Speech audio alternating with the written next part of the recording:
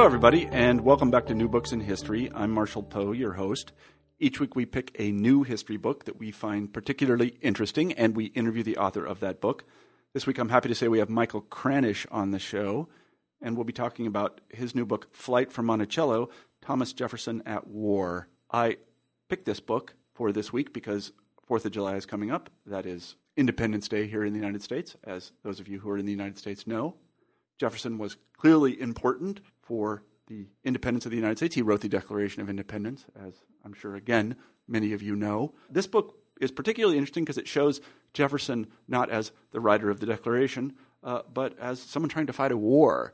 The British had invaded a couple of times, 3 times actually, Virginia. Jefferson was the governor of Virginia, and he was responsible for its defense. Whether he performed adequately in that role is something that his contemporaries debated and his political enemies made a lot of hay out of. I say during the interview that he was, during his presidential campaign, sort of swift-boated, if you get that reference. But in any event, Michael does a terrific job of telling the story of Jefferson and putting him in the right context. It's a very readable book. I hope that you go out and buy it. So without further ado, here's the interview. Hi, Michael. Hi, Marshall. How are you today? I'm good. How are you? I'm very well. Thank you very much. It's beautiful here in Iowa. You are in Boston, is that correct? Actually, I'm in Washington, the Boston Globe. I didn't know that. I knew you worked for the Globe. I thought, yeah, you work for the Washington Bureau there. That's right. There's a lot going on there. There is. Yeah, I used to live in Washington, and there was too much for me, so I moved to Iowa. There's less going on here. Anyway, I should tell our listeners that we're talking to Michael Kranish today about his new book, Flight from Monticello, Thomas Jefferson at War. I learned a lot from this book, primarily because it's a great book, and also because the depth of my ignorance is truly fantastic, because I don't know a lot about the Revolutionary era. I bet that many listeners to this show know more than I do about it. They'll certainly know a lot more after we talk to Michael for an hour about this terrific book. Let me ask you, Michael, to begin the interview by telling us a little bit about yourself. Sure. I'm the Deputy Bureau Chief in Washington of the Boston Globe, and I've been in Washington for the Globe for about 20 years. I have always wanted to be a journalist, and in this position I've been able to cover the White House and Congress and presidential campaigns, and covered more than a few Iowa caucuses out your way.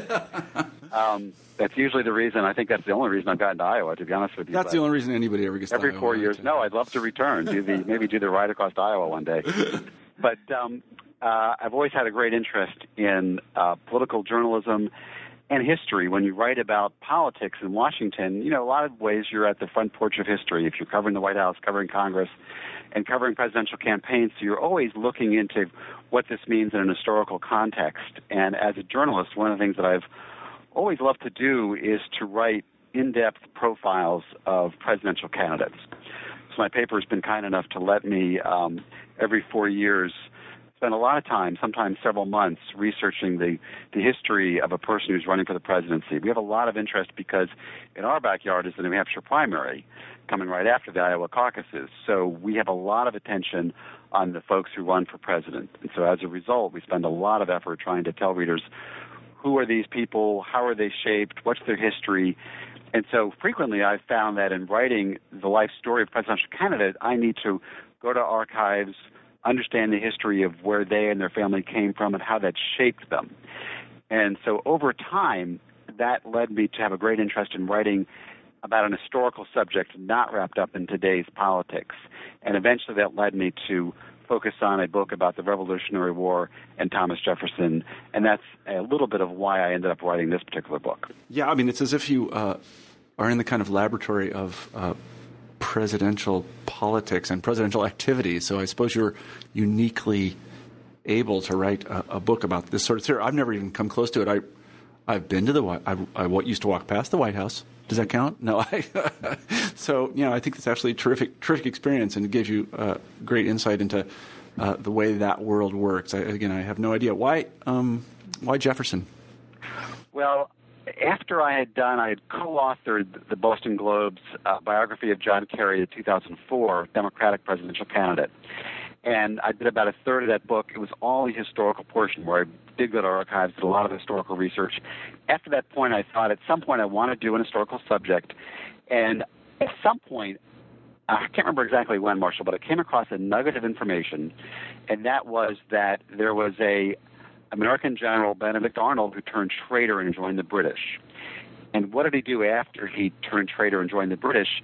What he did was he came up with this plan to invade Virginia with a 27-ship convoy armada that went down to Virginia with 1,500 men. And Jefferson, this was about almost 5 years after he signed the Declaration of Independence, he was the governor of Virginia. He was in his second one-year term. And he did not know that Benedict Arnold was leading this great fleet to invade Virginia. And eventually, as I tell the story in the book, he had to flee Richmond, and we can get into this a little bit later.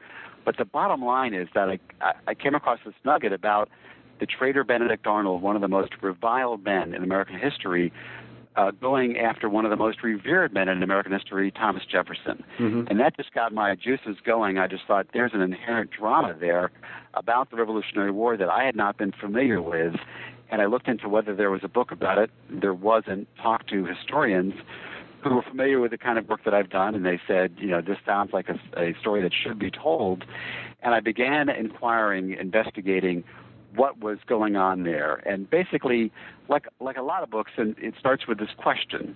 So I had this nugget of information, and it led to this question: how could Jefferson have gotten in this position nearly 5 years after he signed the Declaration to have to be on the run from the British? Mm-hmm. And I thought, and I wanted to answer that question.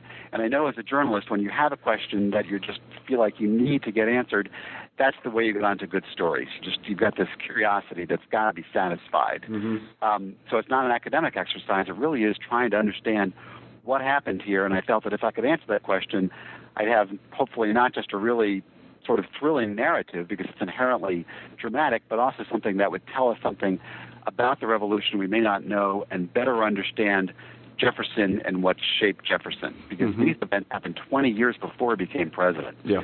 So that's what really got me going and why I got into this particular story. Yeah, well, I am quite sympathetic with that. You pursue a problem. You try to figure out what happened. There's some paradox, something like that, some anomaly, and you try to make it right. And that is, I think, where a lot of good research questions come from, and you've done a marvelous job of answering the question of Jefferson's activities during the Revolutionary War and Benedict Arnold and so on and so forth. Let me ask you to, just for the benefit of, let's just say me, but some of our listeners, I imagine, tell us a little bit about Jefferson's biography in the sense that, where was he from? What was his background? How did he get into politics? That kind of thing. Sure. Well, Thomas Jefferson was born in the middle of the 18th century, and this was a time when he really believed that he would be part of the British aristocracy. There was no reason that when he was growing up in a small little area in the foothills of the Blue Ridge of Virginia that he would become a revolutionary. He had every reason to think that he would be a man of privilege. His family had some land. They weren't hugely wealthy, but they certainly had land. And in fact, the family property was by a river. His family home was called Shadwell. And there was a small mountain that was part of the property. And this was the small mountain that became Monticello that he eventually did inherit. So it wasn't even a village that we know today at Charlottesville, which is now a city. It was just a scattering of farms, rural area, plantation, and he really grew up in a very rural area that sort of was looking westward. This was well inland. The capital, the colonial capital at this time, was Williamsburg, which today people know as the beautifully restored colonial capital. But he grew up in this setting, and when he was growing up, he was very interested. He was very curious, very intellectual. He was sent to a very small school nearby where he learned different languages, had a great intellectual curiosity. And what he wanted to do was to go to Williamsburg, to the College of William and Mary, and to become a very learned gentleman, and then go back to what he envisioned would probably be a plantation near where he grew up, and have this kind of aristocratic life. So he did go to the College of William and Mary, and he did learn at the feet of some very learned gentlemen. The teachers he had were very crucial in his life, and he said at some point that these men were like a father to him.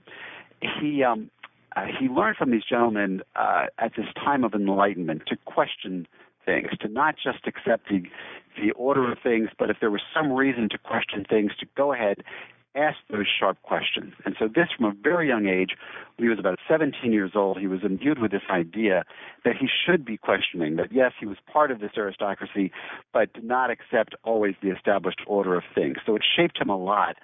He was growing up in the colonial capital, and this was a sort of, today, if you've been to Williamsburg, this lovely restored colonial capital, it looks very ordered. But if you can imagine Jefferson being there, there was also a sort of a raucous nature to the town. They'd have times when all of the people would come in for the meeting of the General Court, and there was a lot of gambling, there was a lot of horse racing, and Jefferson later in his life wrote this wonderful letter to his grandchild in which he said there was a time in his life he wasn't sure which direction he would go. Would it be someone who would bet on horses? Would it be someone who would fight for the rights of the fellow citizens? And he said, fortunately for him, he did have these great teachers, and he did decide to go on this path where he did eventually become a revolutionary, but it really was to try to be a man of enlightenment, of learning and understanding what the world was all about, and questioning and using that great education that he got for a higher purpose.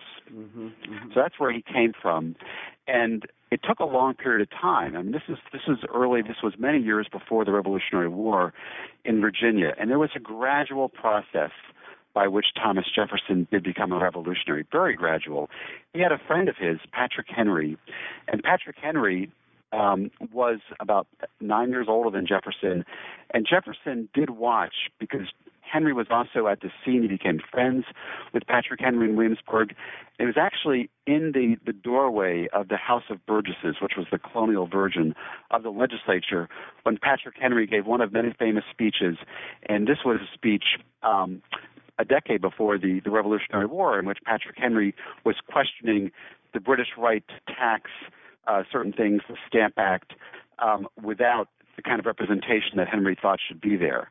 And the Speaker of the House of Burgesses cried out, "Treason, treason," mm-hmm. as Patrick Henry was making this speech. And Thomas Jefferson's right there in the doorway listening as Henry's making the speech. Jefferson wasn't a revolutionary at this point, but he was picking all this up, learning to be a questioning individual, watching and listening as Patrick Henry is making the speech. Gradually, year by year, if you read Jefferson's letters and watch what's going on, you can see the revolutionary thoughts growing. And eventually, he does begin to agree with Patrick Henry and others that there should be more representation. What's very interesting to me, I grew up with this sort of shorthand history, like a lot of people, about Jefferson writing the Declaration in 1776. But it's earlier in this period that really Jefferson's revolutionary thoughts are being formed. And in fact, it was a couple of years earlier when he did write what I think really was his most revolutionary document. And this was a document called A Summary of the Rights of British America. What are the rights of those in what was then called British America? And Jefferson basically was speaking to the king, and he was saying to the king, in essence, indirectly, that it's okay that if there's this legislature here in British America, but it should have the same rights as the Parliament in Britain. We could all be under the king, he was saying at a certain point, but we need to have the same rights as Parliament. We can't be being told what to do by the Parliament. We should be sort of our own separate Parliament. And he was telling the king, basically warning the king, if this is not allowed, then revolution will follow. Mm-hmm. And that's, in fact, what happened. And that's what set the stage, and that's what caused others in the Continental Congress in Philadelphia to eventually say, we've read these writings of Thomas Jefferson. He's the one who should write the Declaration of Independence. Mm-hmm. How did Jefferson, we know that Jefferson ends up, and importantly in your narrative, as governor to Virginia. How does he actually become involved in formal politics, electoral politics? Well, after he wrote the Declaration in 1776, and of course Virginia declared its own independence as a state, which in a lot of ways Jefferson thought would be more important when the states, he saw this as 13 colonies becoming states under this sort of broad federal framework, but he thought it was very important state by state, and Virginia was the largest and most powerful state. Patrick Henry became the first governor. After Henry's terms were over, they did turn to Jefferson. Jefferson was a well-known figure. Some of the people did not know that he wrote the Declaration, others did, but given his prominence, they turned to him to be the second governor of Virginia. Jefferson said that he was reluctant to do so, but he eventually agreed, and there was an election basically between three people. It wasn't a popular election of the populace. It was among those members of the legislature. They selected Jefferson. Mm-hmm. So reluctantly in 1779, Jefferson says he was elected anyway. He did become governor of Virginia. And this is in the midst of the Revolutionary War. Virginia, at this point, had suffered only one relatively small invasion during Henry's governorship. As Jefferson became governor, there was a second invasion. Again, it was a relatively minor invasion. The British came to Virginia, they plundered a bit on the coast, and then they quickly turned around and went southward to help out a much larger British force and battle that was going on in the Carolinas. So as Jefferson's governor, there really hadn't been a huge clash between the British and the Americans in Virginia, and he hoped that would be the case. But Jefferson did know if the British did set their sights on Virginia and decided to stay and try to take over all Virginia, that Virginia would be ill-equipped, mm-hmm. that the Navy was basically worthless, and that although there was militia, it wasn't nearly well-equipped enough to beat back a large and determined British force. Mm-hmm. Mm-hmm. Before we leave Jefferson's biography and talk about his activities during the war, and particularly during the couple of invasions that followed the initial one, I think it's important to point out that he is not really the statue that we ordinarily think of him as, in the sense that he was sort of a full-blooded person of his time, and we kind of tend to forget this. We forget this about a lot of, I think, American heroes, and I'm referring specifically to his I guess many of his stated attitudes about things and actually practice. I mean, he owned a lot of slaves, for example. Maybe you could talk a little bit about that. Absolutely. I mean, this is one of the things that certainly I'm, like a lot of people, are drawn to this question of the conundrum. How could you write that all men are created equal and then yourself own slaves? I think if you write a book about Jefferson, you have to get into this issue no matter what the topic of the book is.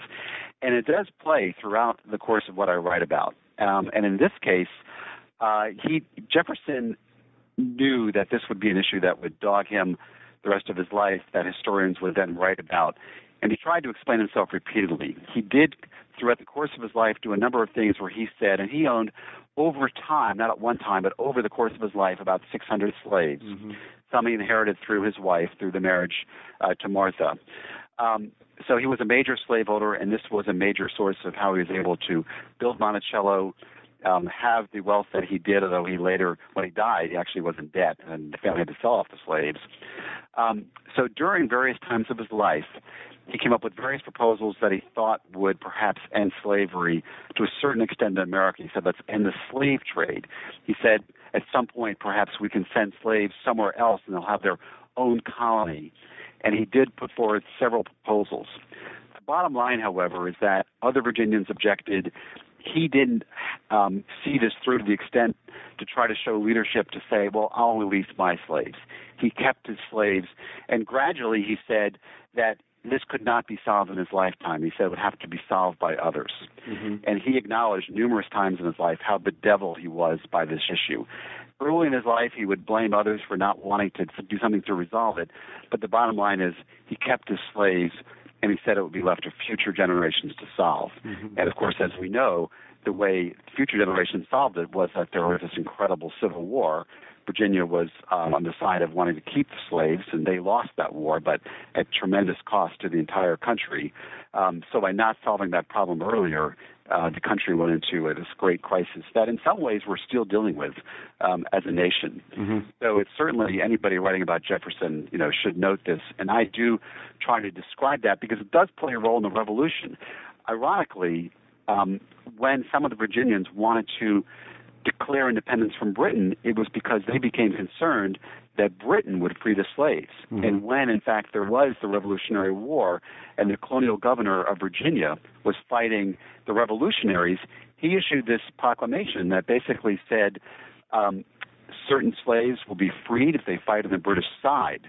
And this absolutely disturbed a lot of Virginians, and a lot of Virginians who've been saying that they should be fighting revolution for liberty said only to a certain extent, not liberty for slaves. So you had this extraordinary scene where you had some of the Virginia Minutemen wore on their sleeves this famous saying by Patrick Henry, liberty or death. And the British, who brought some slaves who fled to the British to become free, the British gave these slaves frocks that said "liberty to slaves," this sort of echo of what the revolutionaries were saying, and basically saying this is hypocritical, that if you want liberty, it should be liberty for all. And the reality is that it wasn't liberty for all. The Virginians, the revolutionaries, basically as part of an agreement that was made during the Declaration, the compromise in Philadelphia, they said to the Southerners, yes, you'll be able to keep slaves. So in the Declaration of Independence, they did obviously not grant freedom to slaves. So when Jefferson wrote "All men are created equal," it was only basically white men. And perhaps he was saying, they're equal to white men in Britain, but clearly slaves were not freed. No, I just find it very interesting. I always find it very, very interesting to see people try to deal with the issues of their time. Actually, I was debating this recently with somebody, and I'm reasonably certain. I'm not a big stone thrower when it comes to things like this. I'm not going to pass judgment on Jefferson or anybody else, because I'm pretty sure that I'm on the wrong side of a lot of issues right now, but I don't even know it. In 70 years' time, 100 years' time, people will look back on some of the things we say, and they'll say, those people were barbarians. I have no idea what those issues are. Maybe it's meat eating. I don't eat a lot of meat, though. Marshall, there's some people who will say, who will try to defend him on this and say that we can't, that was then and this is now and so forth. But what I would say is that I've read many, many of Jefferson's letters and his writings, and he knew this was an issue that historians would come back to on. So he doesn't try to apologize, if you will. He wrote some pretty awful things if you look back. That they're very unfortunate. When you look back at some of the things he did say about blacks, he denigrated them, and later in his life he said, well, maybe he was wrong about some of that, but he knew this would be an issue. He doesn't try to apologize the way perhaps some people might try for other actions of the past. So I think it's part of the story, and as an historian, I think it's absolutely fair to say, obviously this was terrible what happened with slavery, and also to say there are other things they did that were very good.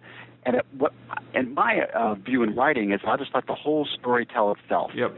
And I don't actually, unlike some historians, I don't view my book as an argument one way or the other. I think the story itself tells itself. It's compelling, and readers can obviously pick up on things that I'm writing about. I point out the inconsistencies and so forth, but I don't try to hit people over the head and say, and look, this was wrong, because it will be self-apparent that certain things happened, and they can draw their conclusions from that. Yeah, I think that's a very good way of putting it. I mean, you don't want to refrain in all instances from passing judgment on people in the past. After all, they are kind of part of our moral community. But on the other hand, we really want to try to understand why they did and said the things that they did. And Jefferson is a good example because he wrote a lot of what he thought down. So we can kind of examine a late 18th century mind trying to deal with this paradox of, what is really the world's first modern democracy and the institution of slavery that was so deeply entrenched in the United States. And it's really a fascinating thing to think about. He also had some peculiar, as my wife pointed out last night, she remembered this, he also had some what we think of as kind of peculiar attitudes toward women. According to my wife, he did not educate his daughters. He refused to do this. Do you know anything about this? Well, at the time, it would have been very unusual for a woman to be educated at university and so forth. But I think in a Jefferson family, if you grew up in this very intellectual household with more books than almost any home, perhaps any home in America, or one of the most extensive libraries, that you would be educated in that way. So they were probably better educated in that sense than a lot of women. And so Jefferson, I'm sure, educated his daughters in a lot of different ways. So they benefited from that. And, of course, he founded what became the University of Virginia, which is he wanted the public, although I don't know that women went at the beginning, obviously, but he was a stronger believer in having certain kinds of public education than a lot of other people. He disdained the College of William and Mary because he thought eventually, even though he was educated there, because he felt that was not providing a full education free of religious, there'd be a religious overlay to what you're learning and so forth. So he thought one of his greatest achievements was the founding of the University of Virginia, which is you can see just down the mountain from Monticello. Yeah, this will be a bit of a, as they say on the internet, a derail. But I want to ask you this question because it's been appearing in the papers here a lot. There's been a debate going on in the Iowa City paper about whether the founding fathers believed they were founding a Christian nation. Now, I think this is a badly put question and has no answer for that reason, but can you shed any light on Jefferson's idea about the relationship between Christianity and the United States? Sure. And this plays a part of role in the book because obviously Jefferson, he said he wanted three things on his tombstone for his greatest accomplishments. And one was being the Declaration of Independence author. One was, as I mentioned, founding the University of Virginia. And the third was writing the statute for religious freedom in Virginia. So he didn't mention being president. He mentioned being governor of Virginia, which we'll get to in a minute, which is obviously not something he wanted to dwell on. He was a forceful believer in religious freedom, not just toleration, but freedom. And I don't think he would have said today that we're founded as a, quote, Christian nation. And the reason I say that is because he's sort of known as, although this was the Virginia statute, he's also given a lot of credit for what we now have as his famous phrase of the wall of separation between church and state. Jefferson, if anyone's going to be called someone who would have said, we want to be separate, really separate from that. He's the one who wrote that famous letter to the Baptists in Danbury, Connecticut, saying that there should be this wall of separation between church and state.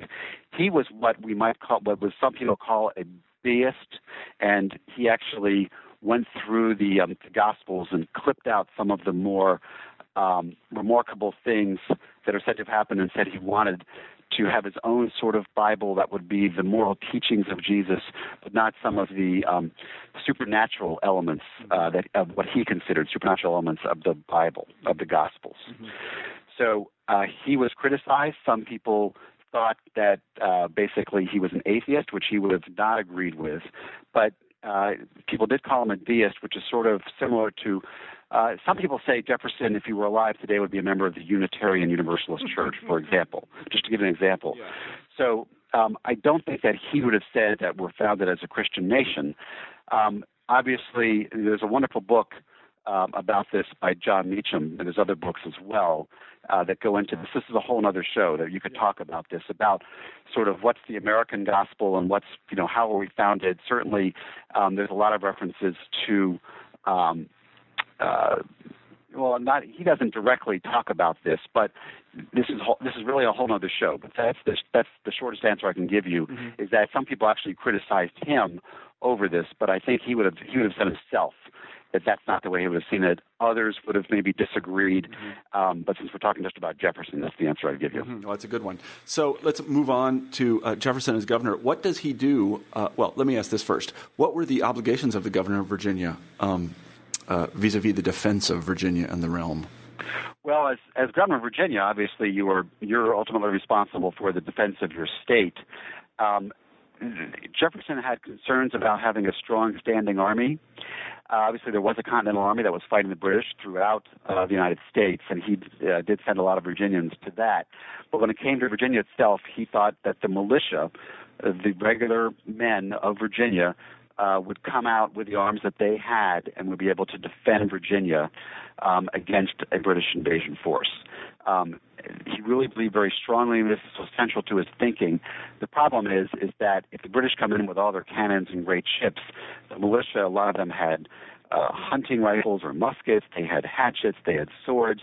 The state did have some cannons and so forth, but it wasn't nearly enough to fight off a quick, nimble, powerful British force. They might have more men who could assemble with the militia than the British had, but communication was difficult, and so it would be tough to fight off a huge British force unless you had the Continental Army come in, which eventually did happen, but not at the moment of the invasion that we're going to talk about. Mm-hmm. Why did they? This is an important point, so I'll understrike it a little bit. Why was Jefferson so fearful of standing armies? In fact, a lot of people, especially people who are sort of passionate Republicans, that's Republican in the 18th century sense, as in republicanism and Cicero and Rome, they didn't like standing armies. Why not? Well, Jefferson's concern, obviously he wanted there to be an army that would fight off the British so the Americans could win the revolution. But in general, he felt, especially once the war was over, he didn't want it to be a really powerful standing army because he was concerned it would be creating another tyrant that we would be replacing perhaps a British tyrant with a new tyrant in America. So that was his great concern. He'd seen that happen elsewhere where the army becomes all powerful, and that becomes the new tyranny. Mm-hmm. So that was his concern. Yes, he wanted an army, obviously, to fight the British, but what he preferred in Virginia, for example, was militia. They'd come out, they'd fight, they'd go back, and that the government would not have to face a more powerful force from within an army that became too powerful. So that was his main concern. Later, when he became president, he established a military training academy at what was then the fort of West Point. Mm-hmm. He wanted officers to be thinking like him. Yes, there would be military defense. He wanted a good, strong defense. But he was concerned that he didn't want it to be so overwhelming that they might overthrow the American government. So he always had that concern. It's a fine line balancing that. And you can take quotes from Jefferson that you can use to argue on almost any side of any question. If you put two people on your show together, I have no doubt that they could pull out accurate quotes from Jefferson to argue both sides, because you need to understand the context, what was happening at the time. I'm getting a little bit ahead of myself in the story here, but the bottom line was Jefferson called himself a, quote, anti-federalist. Mm-hmm. And later when he won the presidency against a Federalist candidate in 1800, he considered that a second American Revolution. I'm getting a little ahead of myself, but it gives you a sense that that's the bottom line. Then you have to explain what was happening at the time and why he felt that way. So we can come back to that later if we have time. You make actually a very good point, and one worth dwelling on for a second, about being able to pull quotes, because that's really what has been discovered in this back and forth in the Iowa City paper about the Founding Fathers and religiosity, is that the Internet is a vast well of primary sources, and with the aid of a search engine, you can find someone like Jefferson saying almost anything you want.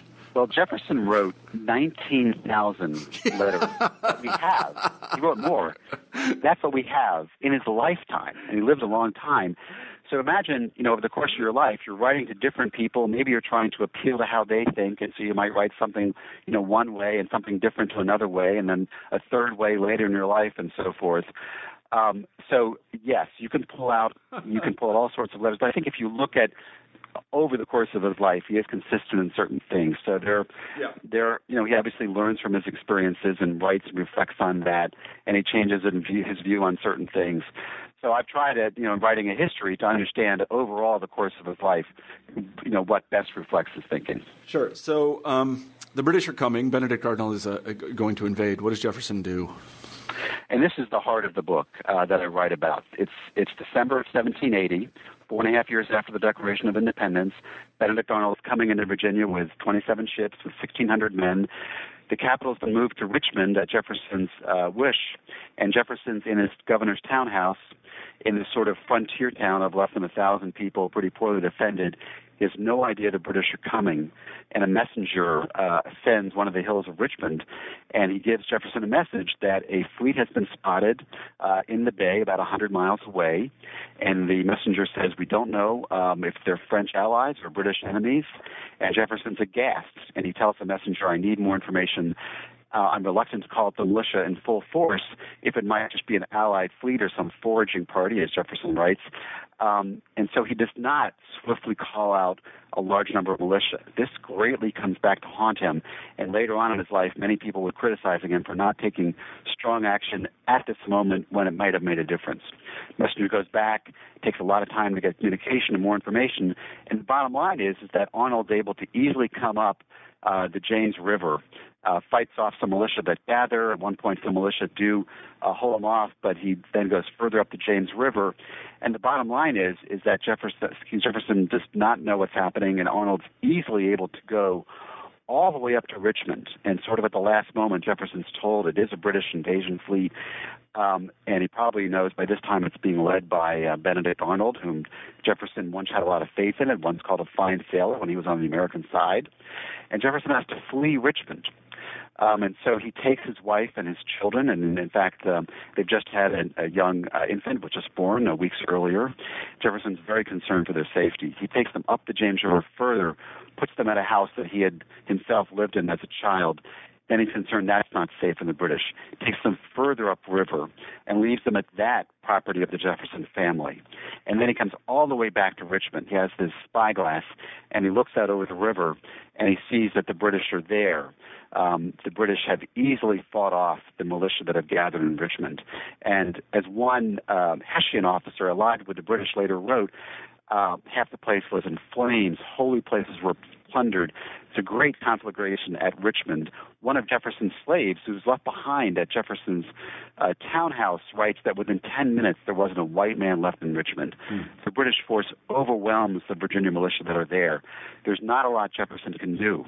He's been ineffectual, unable to stop the British. I don't think he was a coward, because he doesn't then run off to the hills himself. He left his wife and his children at a place of safety. He'd come back. He's trying for about 3 days to round up the militia. He's trying to get a Continental Army officer who's basically said, you're in charge of the military forces in Virginia, tries to communicate with him, is unable to reach him for several days. But Jefferson is able to get papers stored in certain places to keep them out of the hands of the British. He goes up to an armory and makes sure that certain arms are stored. So he's doing a lot of things pretty dangerous on the scene. He later writes that he was unassisted by a single military aide in 3 days of running around during the rain. On one point, his horse that had been on for a long period of time just simply can't go any further. So he goes and finds another horse. So he does a lot of things as best he can. He's been ineffectual in being unable to stop the British, but he does stay on the scene and try to do what he can. Eventually, the British do leave Richmond, and they've taken a lot of plunder. One of the Hessian officers writes that they'd taken 33 ships seized with plunder and taken it from Richmond and gone back to an encampment that they had established away from Richmond. And then Jefferson finally does come back into Richmond and see all the damage that's done. And then, as I describe in the book, there's weeks and weeks in which Jefferson is trying to bring up the militia, but he doesn't go far enough. And there's this Continental Army officer that I talk about in the book, Baron von Steuben, who had been a top aide to George Washington, who Jefferson had said, you're in charge of the military now in Virginia. And Baron von Steuben is constantly upset that Jefferson's not doing more to call up the militia or to force Virginians to give up their horses to help fight the British. So there's this great clash. It takes many weeks, and finally Jefferson's so concerned about what's happening in Virginia, what's the danger that his family is in.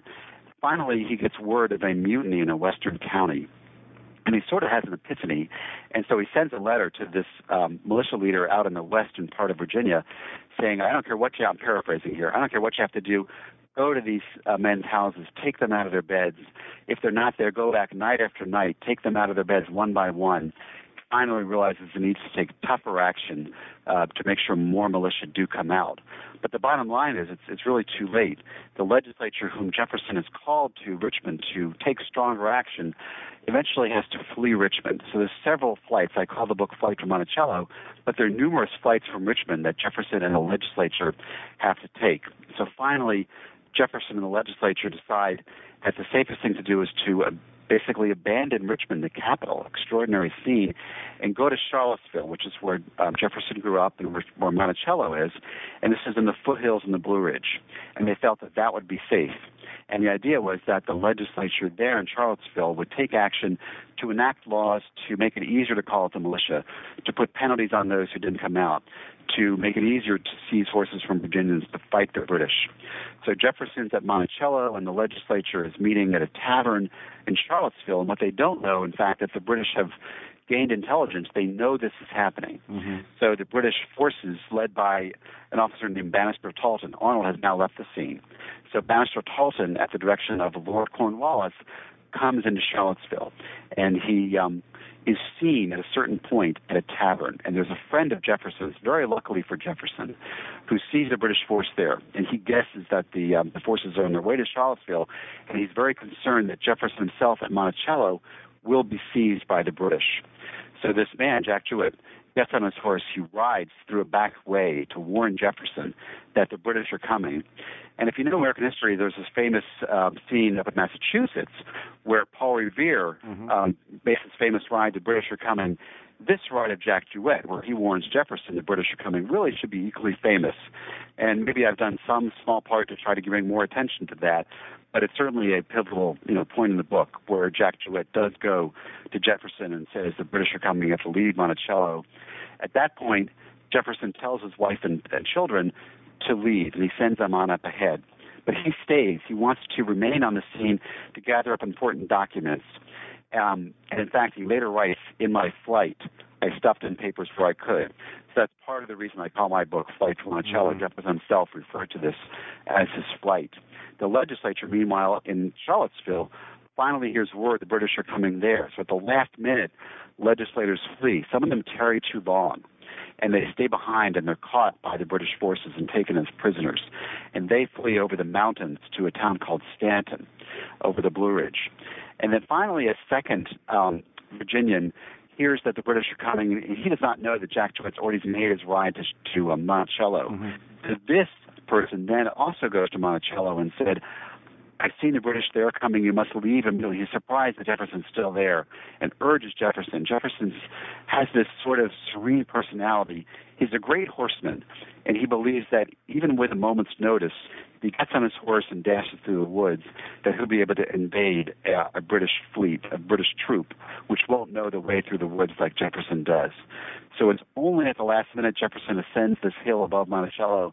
He looks through his spyglass, doesn't see the British, and then turns around, and then finally he sees the glint of the swords of the British cavalry that's coming up the mountain. So only at the last moment he does decide, yes, I really do need to leave Monticello. So then he finally takes flight from Monticello. Mm-hmm. I see. What would have happened to Jefferson had he been caught?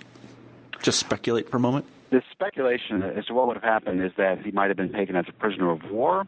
Maybe he would have been sent to the Tower of London and hanged. It's hard to say what would have happened absolutely. If he had been captured, it would have been a great blow. And maybe or maybe not, the British knew that he was the author of the Declaration of Independence. What they did know was that he had been the governor of the largest and most powerful state in the United States. So a great prize. There's no president of the United States at this point. Mm-hmm. There's the governors of the states, and Jefferson was the governor of the most powerful state. In fact, what happened was the day before he fled Monticello, he refused to take a third term as governor. He said that he wasn't a man of military training, and he realized at this point that it would be better for someone who was a military man to become governor. The bottom line, however, was that as a result, Virginia was left leaderless at its darkest hour. Mm-hmm. The legislature, which I mentioned, had fled to Stanton over the hills. They learned that Jefferson didn't take a third term, so there were days that were passing where they were trying to figure out what was happening, and they eventually did appoint another gentleman, Thomas Nelson, who had a military background, to be governor of Virginia. But there was a time of great confusion. It took time to tell Nelson, who was elsewhere, that he'd become governor. So Jefferson, in his flight, had left Virginia in a very perilous state, and he was harshly criticized this for decades. In fact, when he ran for president 2 decades later, his opponents called him a coward, and they brought up this flight time and time again. And Jefferson tried to explain his actions, all the things that happened, but it certainly was something that Jefferson was concerned about explaining till nearly the day that he died. Yeah, I wanted to talk a little bit about that. Actually, I wanted to talk a lot about that. If I remember correctly, Cornwallis is defeated at Yorktown, and that's in 1781 or something? That's right. Yeah. It's in October of 1781, several months after Jefferson took flight from Monticello. Right, exactly. And so then what happens to Jefferson immediately after the war? What does he do? Well, after the war, after he fled Monticello, he went to another plantation south of Monticello, and he wrote up a defense of his actions, and he wanted to present this to the legislature. He finally got to do this in December of 1781. But since there had been the victory at Yorktown 2 months earlier, the legislature, which had launched this investigation into Jefferson's conduct and seemed poised to strongly rebuke Jefferson, now the legislature said basically, never mind, we think you've acted honorably, and basically wanted to forget the whole matter. But Jefferson's honor had been challenged, and he insisted on standing up in that legislature and going through point by point why he did what he did. He explained the militia often was difficult to call out, that the Navy was worthless, all the problems that it played a role. Jefferson also, there was plenty of blame to go around, and Jefferson also had his own things to explain. The bottom line, however, is because of the victory at Yorktown, a lot of the matter was dropped, and Jefferson was able to recover his reputation gradually. He said that the wounds left on him as a result of all this would only be cured by the, quote, all-healing grave. He said he had, quote, not a particle, unquote, of interest in re-entering politics. But eventually he did decide to re-enter politics. He took a diplomatic post in France. He eventually became Secretary of State, Vice President. And 20 years after these tumultuous events that caused him to flee Monticello, he did become President of the United States. Right. So it took a long time, but he eventually did decide to re-enter politics in that way. Yeah, but so this is a very interesting moment because you'll pardon this contemporary analogy. My colleagues would probably kill me if they heard this. But he as he's running for president, he becomes vice president and then president. Again, you'll pardon this, but he's kind of swift-boated, isn't he? Well, you see what I mean? I mean, he really. The thing I want you to talk about is how rough and tumble politics was at the time. That it's not that there's nothing new under the sun, but there were things said about him which I guess weren't true. Well, there were things that he was viciously attacked. Yeah. Some people are aware that there were articles spread about allegations even at the time that he had a relationship with one of his slaves, Sally Hemings, which he himself never directly addressed in his lifetime. There was also, and by some of the same people, a lot of articles written about his flight from Monticello. Mm-hmm. One of his enemies called him the, quote, coward of Carter's Mountain. And that was a mountain that was adjoining Monticello, and he was attacked again and again. What Jefferson tried to explain, he said these were attacks by his political enemies. He ran, I mentioned earlier, as an anti-Federalist. He was concerned about Federalists, including John Adams, wanting to gain too much power in the nation's capital. And he wanted there to be the states have power and to be this broad umbrella in the nation's capital, but not to be a great, strong federal power. So he said, the Federalists who are attacking me because they don't want me to win.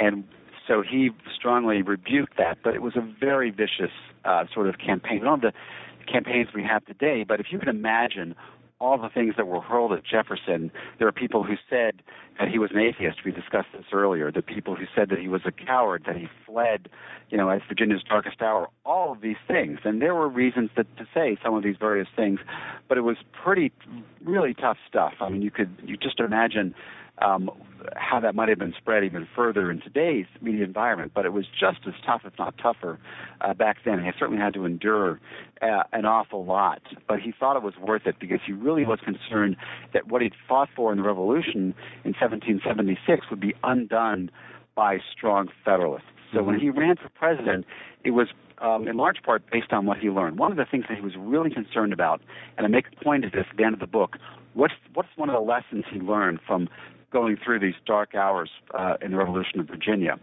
And what I write about is that he did learn that there's a time at which you do need to have some kind of strong authority, even though he was an anti-Federalist, that there are times when you do need to strongly take the reins. And he wrote a letter to someone else who became governor of Virginia later in which he said, for example, during an invasion, you can't wait for every bureaucracy and the council or the legislature to prove everything. If there's an invasion, you just have to go ahead and do things yourself. Mm-hmm. That's something that he learned the hard way as governor. He also was very concerned that the country might be pushed by Federalists into another war against a great European power that perhaps the country could not win. He was very concerned that Federalists would be too anxious to go to war against a great European power. So Jefferson, as governor, yes, he set the Navy against the Barbary Coast pirates and so forth, but he did keep the country out of a war against European powers, and part of the way he did it was very controversial. He used embargoes, he did treaties, things that he was harshly criticized for by some, but he wrote this letter in which he said, I think one war enough for the life of one man.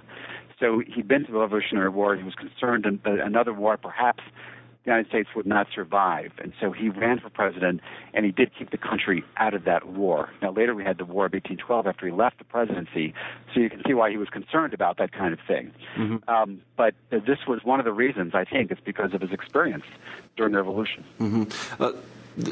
One of the questions that I had when I was reading the book is that it is true that his honor was challenged by contemporaries at the time, people like Henry, but also I was thinking of the I don't know if you'd call him a journalist or not, James Callender, who was quite a guy. Callender is the same person who wrote some of the articles about the alleged relationship with Sally Hemings, is just one of the slaves. Jefferson would say, these were people who wanted a federalist type of government and so forth. But yes, he was strongly trying to argue against what they were saying, not just these specific allegations, but also saying that they wanted a certain type of government that he thought would be bad for the country. Mm-hmm. And he generally takes the high. In fact, he always takes the high road here with these things. But yeah, the question that I had was in this culture of honor, and his honor had been challenged. People were still dueling. Why didn't Jefferson ever challenge anyone to a duel? Do you know this? Well, I really don't know the answer to this question. Yeah, there certainly were plenty of others who engaged in duels at the time. It's not something that he did himself. He wanted to defend his honor in other ways, to explain. He wrote letters. One of the persons who was one of the most harshest criticisms of him came from a former ally during the Revolutionary War, and this person wrote a book basically where he castigated Jefferson's actions. And almost to the day he died, he was trying to rebut that book, and he actually had that person's son come to Monticello just days before Jefferson died, where he tried to get the son to revise his father's attack on him. So it just shows you, many, many, many years later, Jefferson was still trying to set history straight. So he did this not through duels, but he tried to talk to historians, biographers of the time, all sorts of folks trying to explain his actions. So as an historian writing all these years later, I still feel like I can hear his voice because I read the letters he wrote to contemporary historians and biographers where he tried to explain his actions. Clearly this is something he knew would be written about as long as people were writing about him. Mm-hmm. Let me ask you this as a journalist and also a historian, because you're uniquely able to answer this question. Do you see echoes of this kind of thing sort of structurally in American presidential politics today? And I'm speaking specifically of this tendency to use people's pasts, I won't say against them, but as a measure of their character. Is this something you see? Sure. Yeah. Sure. And, I think it's understandable that if you're running for president, that your life is going to be part of what you're running on. Some people run for president have held elective office. Some people haven't. But it seems fair to me, if you're going to run for president, to have your life examined, because I think you're shaped by those experiences. So, I've written, for example, I co-authored a biography the newspaper did of John Kerry, and my part of the project was writing about his ancestry from the time he was born himself right up through when he became a young man. And I think that's all relevant because it tells you how that person's shaped. Mm-hmm. So if you and I were talking about the type of people we are, we might say, well, here's where I came from, and here's how I was raised, and here's how it affects me. So I think that's very understandable. Now, obviously, some of that can be also used against you. But you are who you are, and it seems to me to be, it's not just the positions you took on certain votes, but how you were shaped and the things you did. And then putting all that in a fair context, helps us better understand. So I know as a journalist and just as a citizen that I want to know a lot about, that person. Where do they come from?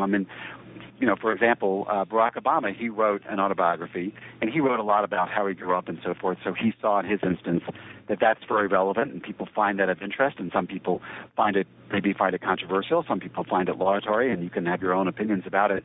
But I think there'd be a lot of agreement that it's very, very interesting. And I think that's the case for most people who run for president, that, it's an extraordinary thing to get to that point.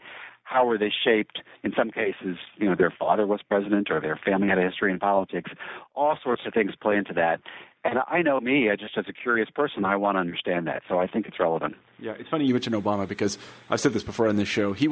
I'm from Kansas, and his grandparents were from Kansas, and he was raised by them, at least the later part of his life. So when I hear him, I hear the people I grew up with. He has a little bit of a twang, this Midwestern twang. People don't recognize it, but I think everybody from Kansas hears that. And also the kind of plain-spoken and in some sense oddly conservative values that he has. People are kind of disappointed by them, but I certainly recognize them myself. Another example that comes to mind is I read recently an article on Slate or some other publication, I don't know which, about...